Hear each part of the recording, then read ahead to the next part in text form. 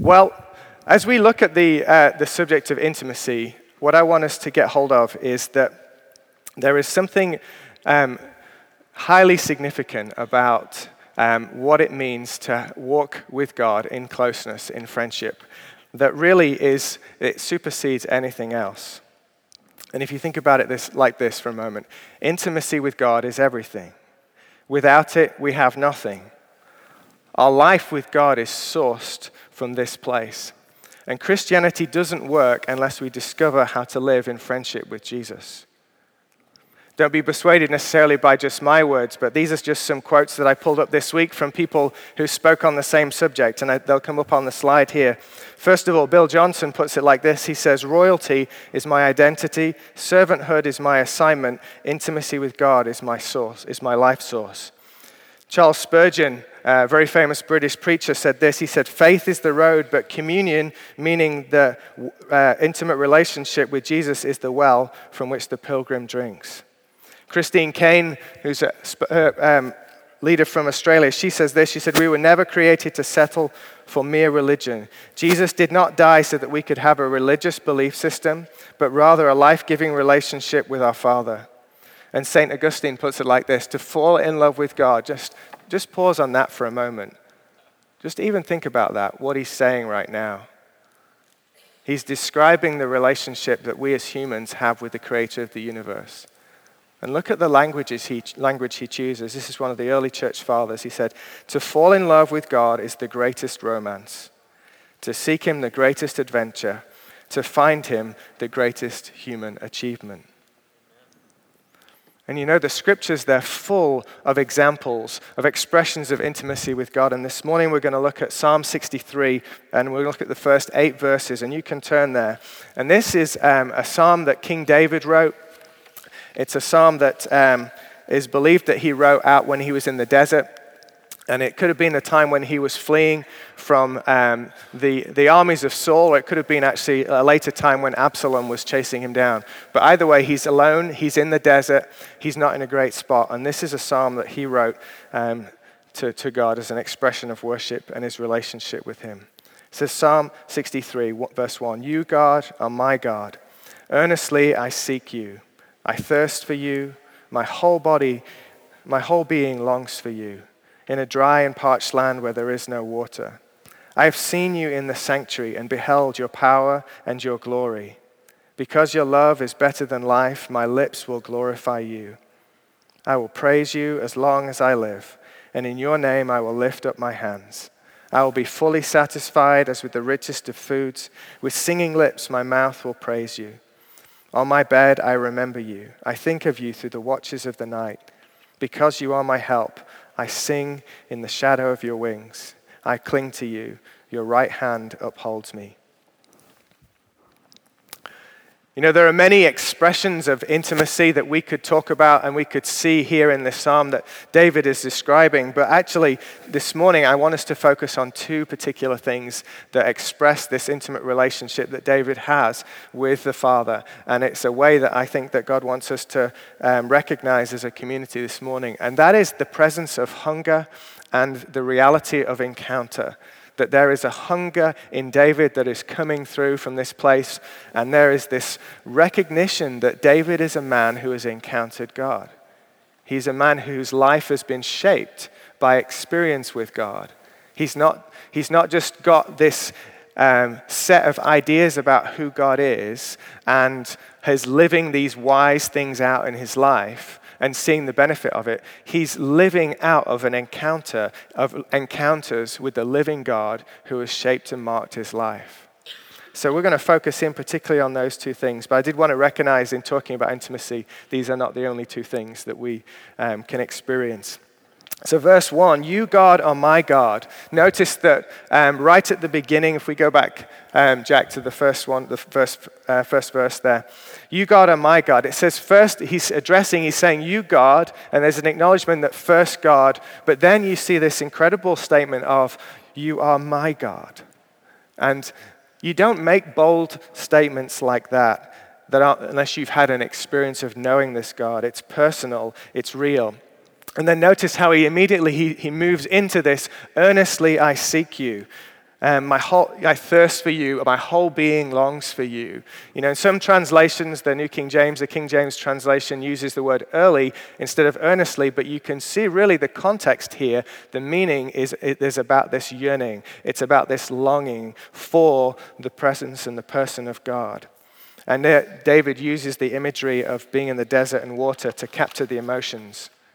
But what I think is remarkable about this, and when you pause and this is quite a familiar psalm, I imagine, to many of us, but when you pause and just think about this for a moment, there's something like really incredible about this. David is in the desert, he's being pursued, he's isolated, he's lonely, his circumstances are not good. But what comes out of his mouth? What is the cry of his heart? It's not, God, stop those nasty men from getting me and killing me and destroying my life forever. Change my circumstances. He doesn't say that, does he? He has every reason to long for a change in his circumstances, but he longs for God's presence. He wants to meet him. He wants to know him more than he does in that moment. He wants to know him like he has known him in the past. There is this cry that's coming out of his heart that's emerging. In the testing of the desert, what came out of David was the cry in his heart for, I have got to know you more.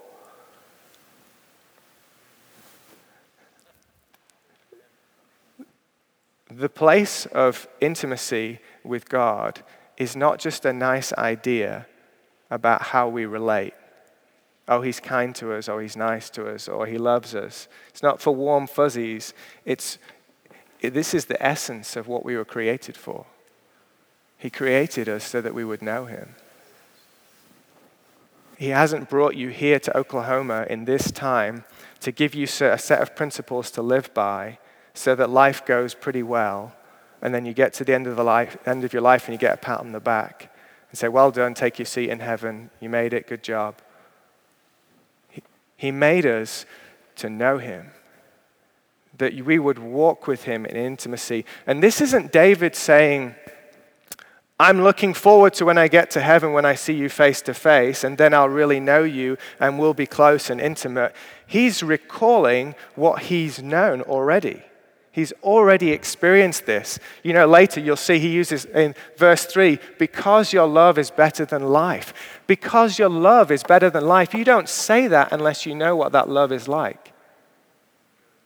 He's not just saying nice theological statements. This is not David in his finest moment where he's surrounded by lots of people in his palace and he's looking important, so he better come up with some profound things to say. This is David probably in a cave, scared out of his mind half the time, and this is what's coming out of him.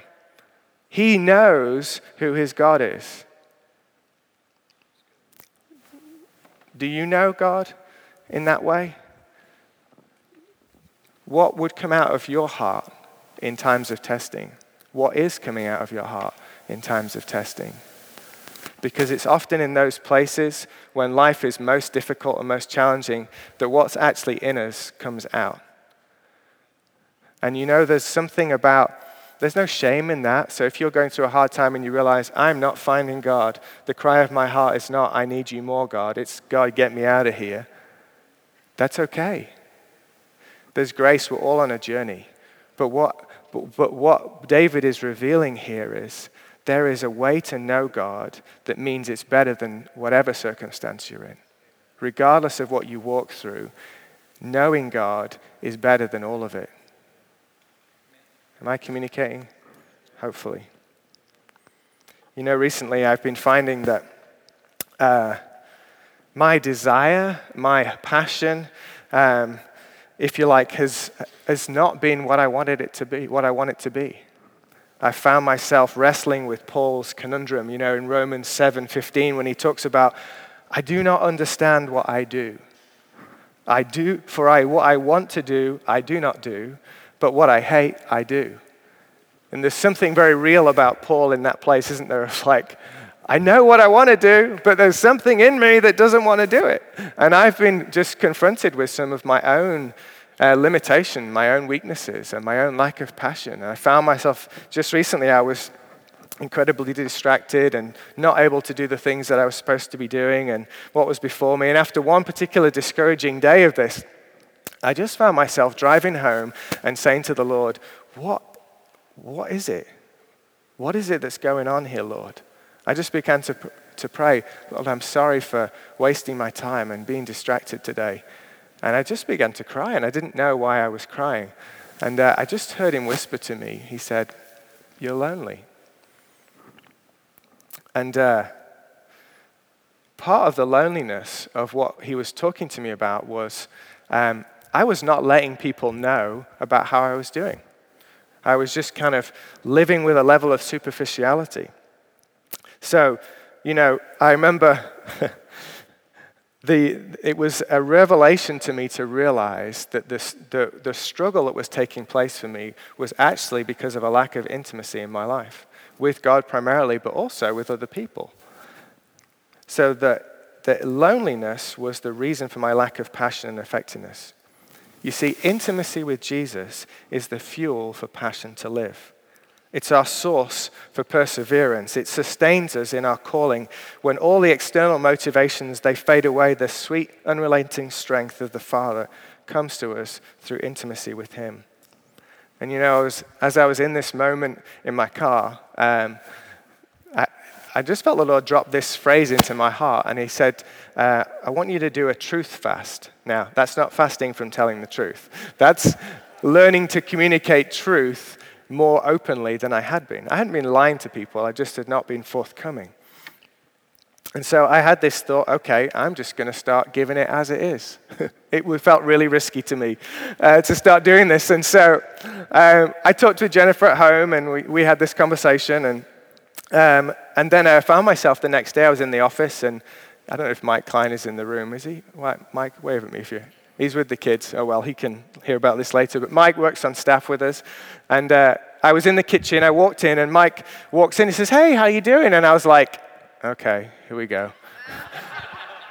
And I just stopped, and I didn't say, great, doing all right, getting there, whatever the usual nonsense.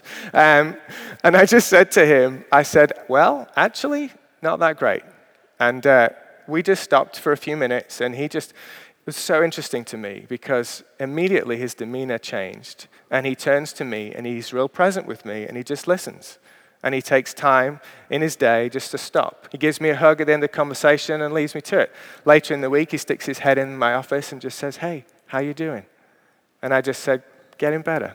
And so, but what was really telling for me was that it shifted the dynamic in our relationship.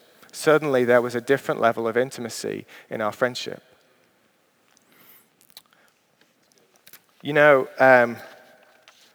I felt incredibly tender this last week as I've been embracing this. I felt a vulnerability, but I've also felt a new level of aliveness and a connectedness to God. It's changing. I felt my passion changing. I'm feeling like there's something that's shifting in me, and there is a growing hunger and a confidence that is going to increase that's happened just as a result of that. The revelation for me about loneliness, I wanted to just take a moment to pause on. So I've just put this, Jack, if you put that slide up that says about loneliness, and really you can read this as loneliness, or you could read it as feeling alone, or even missing some intimacy in your life. And these are just some things that some other person mentioned to me that may be relevant. They're not anything to do with my own experiences. Not really. These are my personal list of things that I have realized were signs for me of what was going on. So I just want to be real with you for a moment and just share. So a desire to escape, maybe into TV shows, books, or other entertainment. The increase of wanting to just eat more enjoyable food and drink to comfort emptiness. Feeling discouraged about resolving hard conversations that are important. In other words, not wanting to have those conversations because there's a lack of confidence there in me. Feeling misunderstood by those closest to you. This can be an important one. If you're experiencing that in relationships, you may find that there's a disconnect and there's some not feeling understood, and that can affect our sense of intimacy. Aware of how your own limitations or weaknesses are affecting those you love, not consistently loving them in the ways that they need. That may just be for me and me to be transparent with you, but if that relates in any way, I hope that's helpful to you. But what I would encourage you to do is that if you recognize some of these things, Praying and asking to be hungry and for passion to come and for intimacy to increase is an exercise of faith. When we don't feel it, it's okay to ask for it. It's okay to pray for it. It's a good thing. Asking will bring about a shift in our desire to be hungry for God. The question is not, do I have hunger, or is it possible for me to be hungry? It's really about, we were made to desire. So what are you desiring? Where are you directing your desire? I'm tempted to ask you at this point to turn to the person next to you and say, what are you desiring? But I'm not going to do that because that might be a little awkward. So we won't do that, but you get my point. And lastly, it's possible for us to get to a point where desire dies, where we literally feel like it's gone dormant in us, and that passion and intimacy, just for whatever reason, just there's a flatness there. And I just want to acknowledge that, because if you're in that place, that can be a hard place. And sometimes there are reasons why we end up in that place. It may be that there's been ongoing things that are unresolved. There's been disappointment that you haven't seen changes in. It may be that there's a continual experience of expectations not being met. Or you may just be confronted with the fact that you're failing in areas where you don't want to be failing. And it can leave you numb, and it can leave you feeling in maintenance mode. But you know what? The good news is that we are dealing with a God who specializes in resurrection. No matter how dead you might feel in your heart, you are never too far away from God to reach you and to resuscitate you. Psalm 139 says it amazing, verses 11 and 12. Surely the darkness will hide me and the light become night around me. Verse 12, even the darkness will not be dark to you, and the night will shine like the day, for darkness is as light to you. And we're going to take some time just at the end to pray for one another. And if this has been resonating for you in any way, we'd love to pray for you. And then just as a way of finishing, I want to just turn and look at the place of encounter for a few moments and the significance of encountering God. You notice, and I referenced this a bit earlier in verses 2 and 3 of Psalm 63, it talks about how David is saying he's seen him in the sanctuary and he's beheld his power and glory. Because your love is better than life, my lips will praise you. Encountering God is a normal part of Christian life.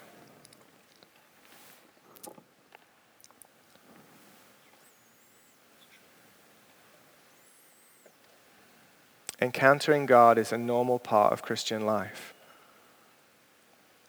It's also essential to knowing God, to really knowing Him.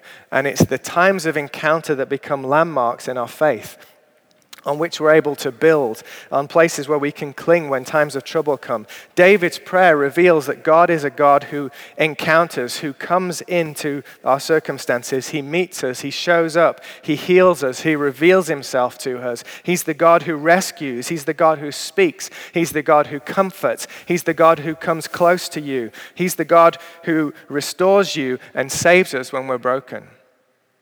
This is who God is. Psalm 63 is like an Ebenezer from David. It's like this memorial stone. It's like this, I remember who God is. This is who He is. And I've seen you do it before, and God, I'm believing that you're going to do it again. I'm believing that you're going to meet me in this place and that I will know you in new ways.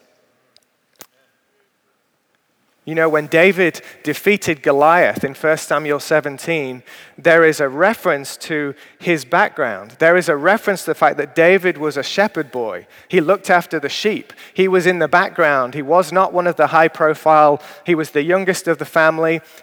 But he learned in that place how to defeat lions and wolves that came after the sheep. He learned how to fight. He learned how to trust God with those victories. So when he walks up to this big moment in Israel's history to face this giant of a man called Goliath, he's saying, I know who my God is. I remember when I was a little boy out in the field and he came and met me when these wolves came for the sheep and I had to protect him. It was my job.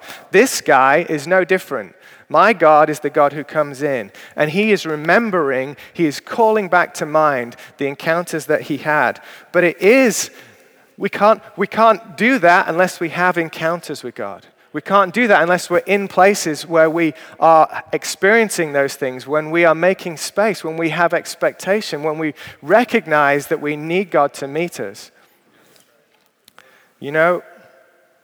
It's interesting, the moment when David danced essentially in his underwear before the people of Israel, when the Ark of the Covenant came back into the city, his wife despised him in that moment. She did not understand what he was doing. But David understood that his dignity came from the Lord and not how people viewed him. That comes from a place of living a life where you encounter the presence of God, where you experience the presence of God. The very nature of our relationship with Jesus is founded on encounter. Look at the words that Jesus spoke to us. He said, "Come to me, all you who are weary, and I will give you rest." He said, "Come to me, those who are thirsty, and drink the living waters that I give you." He said, "I am the bread of life." Jesus' words about himself reveal an expectation that we would experience him and that we will meet him regularly. He hasn't just given us wise words to live by, but he has given us himself. The Apostle Paul encountered God and it ruined him for anything else. It totally 180'd his life and he lived differently because on the back of a horse he met Jesus and saw him and he was undone. Acts 4, verse 31, the early church in a meeting, in their prayer meetings, it says that the place that they met was shaken by the presence of God. They were filled with the Holy Spirit. Not the first time, it was the second time, and it happened again. So the point being that we're meant to encounter God, we're meant to be filled with the Holy Spirit, we're meant to know him because that's what enables us to live this life. It's what enables us to live victoriously. It's what enables us to carry the Great Commission, to actually see transformation take place in our lives and those around us. Heidi Baker, a well-known missionary in Mozambique, was burnt out by ministry in that nation, by the poverty, the needs were overwhelming. Until she had an encounter with God. And for days, she couldn't move by herself as she lay in God's presence. After that period of time, revival followed in that nation. Churches were planted. Hundreds of orphans found families and homes because of the ministry that God gave her and her husband. I could go on. Time and again, the people that we admire from history are people who've been marked by an encounter with God, their lives sealed with an unmistakable touch from Jesus. Encounters are a part of the encounters with God are a characteristic of intimacy with him. It's meant to be part of who we are. How are you doing, church? How are you doing? When was the last time you had a moment with God and you knew, I just met with God? What I'm not saying this morning is that about chasing certain experiences our whole life. Don't misunderstand me. This is not about a certain type of experience. It's not about a certain way of experiencing God. It is about having those moments when you know. When you know, you know. Whether it's in worship here on a Sunday, or whether it's in a time when you're reading your Bible in the morning and you look at the sun rising and you're just overwhelmed by the beauty of God's creation. Or it's in a moment with a friend when they pray with you and you experience the Holy Spirit and you're like, I needed that. I just sensed God. He's right here with me. And something has changed in me because of it. How are we doing, church, at living lives where we expect God to encounter us? We need it. We got to, and forgive me if this is super obvious. He actually likes to encounter us. He really does. He wants to meet you. He wants to meet us. He wants us to be a people who are marked by his presence. He wants us to be undone. Like, your love is better than life. I got nothing else, God. He wants us to be a people that know that he's the God that does the impossible when he encounters us.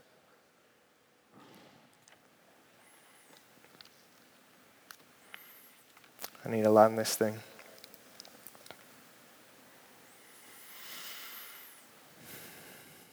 I was thinking about showing a video this morning, but I'm not going to show it, partly because it's a little bit too long for a Sunday morning.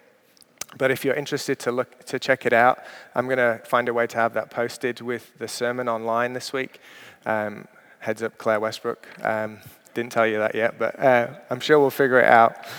And the story is a friend of mine, Sarah, and if you've been around a while, I've relayed something of Sarah's story before. She's a friend from England who we were at church with, and I had the privilege of being around her when she had a particular encounter with God that has totally transformed her life. And I'm just going to give you kind of a couple of movements of her story so that you can get a sense of it, and then I want us to move into a time of just praying. And really, the story what I want you to hear here is that there are things that we can do, actually, that if we are the idea of intimacy with God or encountering God in the ways that I've been describing feel distant or difficult or even not, don't have a grid for it. I hope that this story will help you to feel some of that so that you can think about how it might look for you. Sarah's story in a nutshell is that since the age of 14, she suffered with depression, but had some significant seasons where life was going well. And in particular, she had a really sweet relationship with God in the place of worship. She was a very gifted singer. She was part of the worship team at the church that we were at. But through a set of circumstances, really from about the age of 21 into her early married life, Sarah encountered more and more difficulties with depression. It became really difficult for her. She tried lots of different things. She did counseling. She had some inner healing type prayer. And she would say in her own words that she became very disillusioned. She became cynical and hard-hearted. Church became really difficult. The idea of talking to God just felt just hard and costly. And we hosted a conference in 2007. It was really looking at the subject of the Father heart of God. And Sarah said to me in the video, you'll hear her say this, she described how it was really a last resort for her. So she came to this conference, and she said at the beginning she was just sat there feeling very judgmental, thinking, these people, they're just making it all up. This is not real. In a moment, she had this experience really where God brought conviction to her heart. And this is key to know, is that she realized that what she needed to do, she had to start repenting. And so God just led her through a process of repenting for lies that she believed about God. And this was a work of grace. This is just a moment with the Holy Spirit saying, you believe lies about who I am, that you've... She partnered with lies about unbelief and about various different things and judgment. And as she did this, God met her in a really powerful way and brought freedom to her. She described it as there was some deliverance for her. Anyway, there was a break after this session, and she went home and she said there was lots of snot and lots of tears. But she went home and then she thought, I've got to go back, but I don't want more of that. That was hard. But she went back, and what she found as she came back is that God met her in an incredibly powerful way again, but this time essentially filled her with His Spirit. And she just began to experience joy and laughter and this incredible sense of desire to worship. And she said at the end of the session, I was stood on my chair with my arms raised, worshiping Jesus. And that was the last thing that she had anticipated. And really what I want to communicate to you through that story is that God, no one is beyond reach. That no matter what your circumstances are, Jesus sees you, He knows you, and He has a way for you to encounter Him and be restored. And so as we finish this morning, I want to just invite us to respond. And what I may ask Connie to come and help me here for a second, but if the band could come back, and if you're on the ministry team this morning, or if I think Todd is serving communion, if you would come forward and make yourselves available, that would be great.